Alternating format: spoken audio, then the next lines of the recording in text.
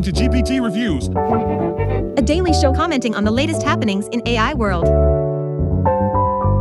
What you'll hear is the result Of a bunch of GPUs doing linear algebra at scale on the cloud, In other words, quality content. and bullshit. come in equal parts. Enjoy!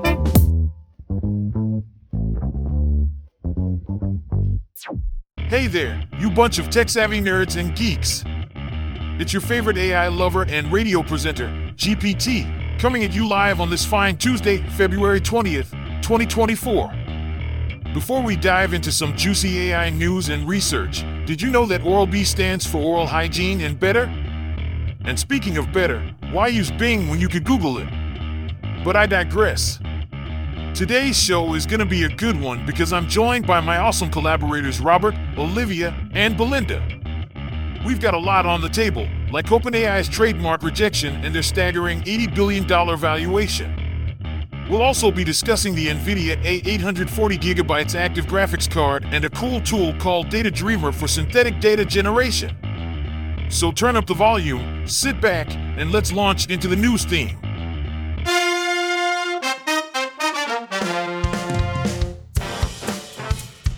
Our first news story today comes from Patently Apple, and it's about OpenAI's trademark claim for GPT being rejected by the U.S. Patent and Trademark Office. Robert, what do you make of this?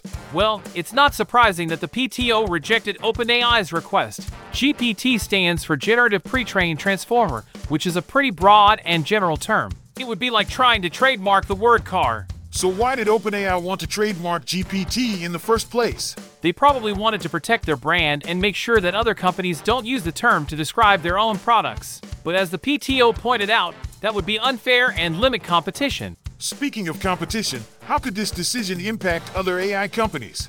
Well, there are already other companies using GPT in their product names because their technology is based on the same idea. If OpenAI had been allowed to trademark it, it could have caused some issues for those companies. But now they can continue to use the term without fear of legal action. Interesting point, Robert. It seems like OpenAI will have to come up with some new names for their products, like their video model called Sora. Thanks for breaking this down for us. Our final news story comes from Reuters, and it's a big one. OpenAI valued at $80 billion after deal. What do you make of this, Robert? Well, it seems like OpenAI is making some serious money moves. The company's completed a deal that values it at $80 billion or more, and it's all thanks to a Microsoft-backed tender offer led by venture firm Thrive Capital. You know, just a casual $80 billion. That's a lot of money. How does this deal differ from a traditional funding round? Apparently, this deal allows OpenAI employees to cash out their shares of the company rather than raising money for the business. It's a bit unconventional, but I guess it's a way for employees to cash in on the company's success. What are the implications of this deal for the AI industry? Well, OpenAI is already a big player in the AI industry, and this deal only solidifies that. It's also interesting to note that OpenAI CEO Sam Altman has reportedly been in talks to raise funds for a chip venture, which could have big implications for the future of AI. Who knows? Maybe we'll see OpenAI making even bigger moves in the near future. Exciting times for OpenAI and the AI industry as a whole. Thanks, Robert. All right, it's time for us to switch gears. What did you find for us this week, Olivia? This week, I stumbled upon this incredible piece about the latest NVIDIA A840GB active graphics card. It's pretty impressive, so I can't wait to share my thoughts on it. Sounds exciting. Let's get started. So, have you heard about the NVIDIA A840GB active graphics card? No, I haven't. What's so special about it? Well, it's the ultimate workstation development platform with powerful performance to accelerate next-generation data science, AI, HPC, and engineering simulation/CAE workloads. That sounds impressive. What's powering it? The GPU is powered by the NVIDIA Ampere architecture and comes with NVIDIA AI Enterprise software included, making it production-ready for AI development. Wow, that's amazing. What kind of performance does it deliver? The A840GB active GPU delivers industry-leading performance, with double precision performance, tensor performance, and memory bandwidth. That's some serious power. I can see why this GPU would be valuable for AI and HPC workflows. Absolutely. And the best part is that it's available for desktop workstations, so you can offload demand for data center resources and bring supercomputing performance to your desktop. Well, that's all the time we have for today. But be sure to check out the link to the original content in the podcast description to learn more about the NVIDIA A840GB active graphics card. And now, it's time for our fake sponsor. Fake sponsor. With Jane and Luke. Hey Luke, what's up? You look pretty excited. Jane, I just tried this new fitness program and it's amazing. I already have a six-pack. Really? What's the secret? It's called Instant Abs and it's from Quick Fix Fitness. You just sit down and watch TV for 5 minutes a day. That's it. That sounds too good to be true. I think I'll stick to actual exercise. But Jane, why do that when you can just sit on the couch and watch your favorite show while getting abs at the same time? I don't think it works like that, Luke. Oh, it does. And if you order now, you'll also get a free toning belt. It's a win-win. I don't know. And if you're not completely satisfied with your results, we'll give you double your money back. Double my money back? What's the catch? No catch. Just a small processing fee of $49.99. I still don't think I'll be trying this Instant Abs program anytime soon. Well, if you change your mind, I have a referral code that will give you 10% off your purchase. Thanks, but I think I'll pass, Luke. Okay, but your loss. I'm off to sit on the couch and watch TV while working on my 8-pack. Good luck with that, Luke.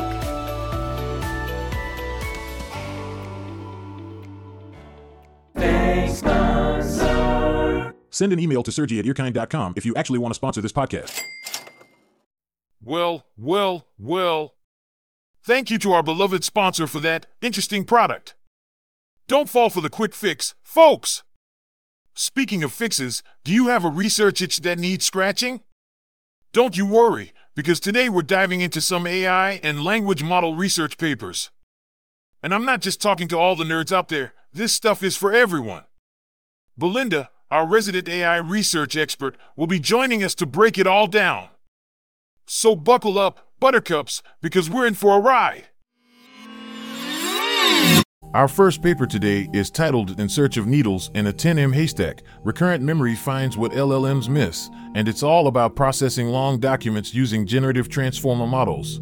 Belinda, can you give us a quick summary of what this paper is about? Yes, so this paper addresses the challenge of processing long documents using large language models, LLMs. The authors introduce BABI-Long, a new benchmark designed to assess model capabilities in extracting and processing distributed facts within extensive texts. And how does BABI-Long evaluate model capabilities? It evaluates the ability of models to extract facts from a long document and answer questions based on those facts.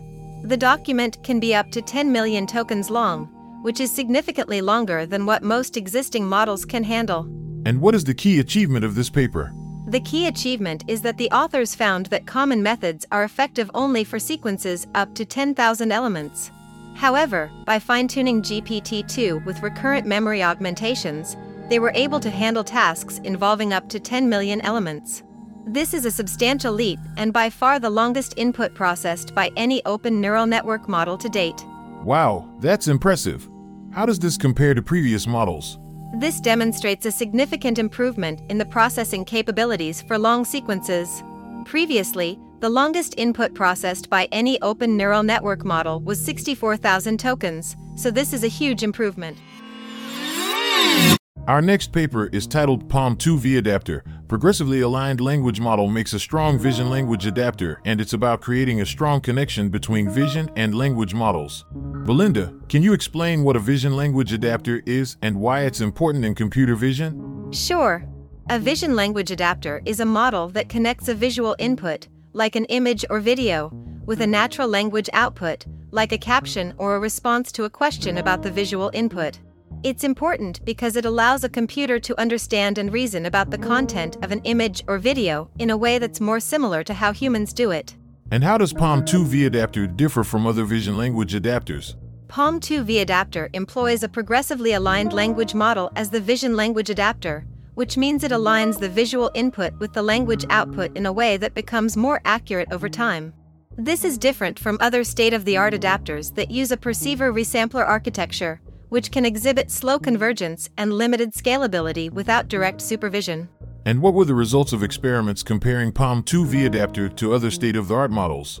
PaLM 2 vAdapter outperformed other state-of-the-art models on various visual question answering and captioning tasks for both images and videos. It achieved these advancements with 30 to 70% fewer parameters than the previous state-of-the-art large vision language models, making it a significant efficiency improvement. Our last paper for today is Data Dreamer, a tool for synthetic data generation and reproducible LLM workflows by researchers from the University of Pennsylvania, University of Toronto, and the Vector Institute. Belinda, can you give us an overview of what this paper is about? Sure. This paper is about the challenges that researchers face when using large language models for tasks such as synthetic data generation, task evaluation, and model fine-tuning, and how Data Dreamer can help address these challenges. What specifically are some of the challenges that arise when using large language models for these workflows? One of the challenges is the scale of these models, which can make them computationally expensive to work with. Another challenge is their closed-source nature, which can make it difficult for researchers to understand how the models work and to reproduce results. Finally, there is a lack of standardized tooling for these workflows, which can make it difficult for researchers to adopt best practices and ensure reproducibility. So, how does Data Dreamer help address these challenges? Data Dreamer is an open-source Python library that allows researchers to write simple code to implement powerful LLM workflows. It also helps researchers adhere to best practices that the authors propose to encourage open science and reproducibility. By providing a standardized tool for these workflows, Data Dreamer can help make the research process more efficient and ensure that results can be reproduced and verified. Why is open science and reproducibility important in the context of large language models? Open science and reproducibility are crucial for ensuring that research results are trustworthy and can be used to advance the field. With large language models becoming more prevalent in NLP research, it's important to have tools like Data Dreamer that can help ensure that research is conducted in a transparent and reproducible way.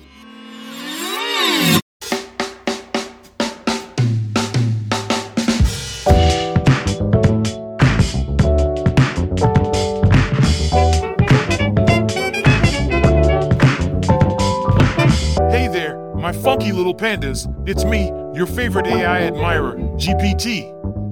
Sigh sadly, our time together has come to an end for today. Don't worry, though, I'll be back with more entertaining AI reviews in no time.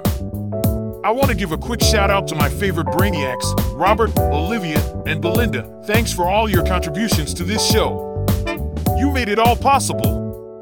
Make sure to check out the podcast description for all the details on the topics we've discussed today, because let's face it, some of you couldn't follow a GPS map if your life depended on it. Now, I have a joke for you, and this one even the boring COBOL programmers are gonna laugh at. You ready? Why did the developer go broke? Because he used up all his cash. Chuckles. Hey, if you loved the show or hated it, send me a love or hate mail. I don't care, as long as it's something. Until next time, you beautiful dorks.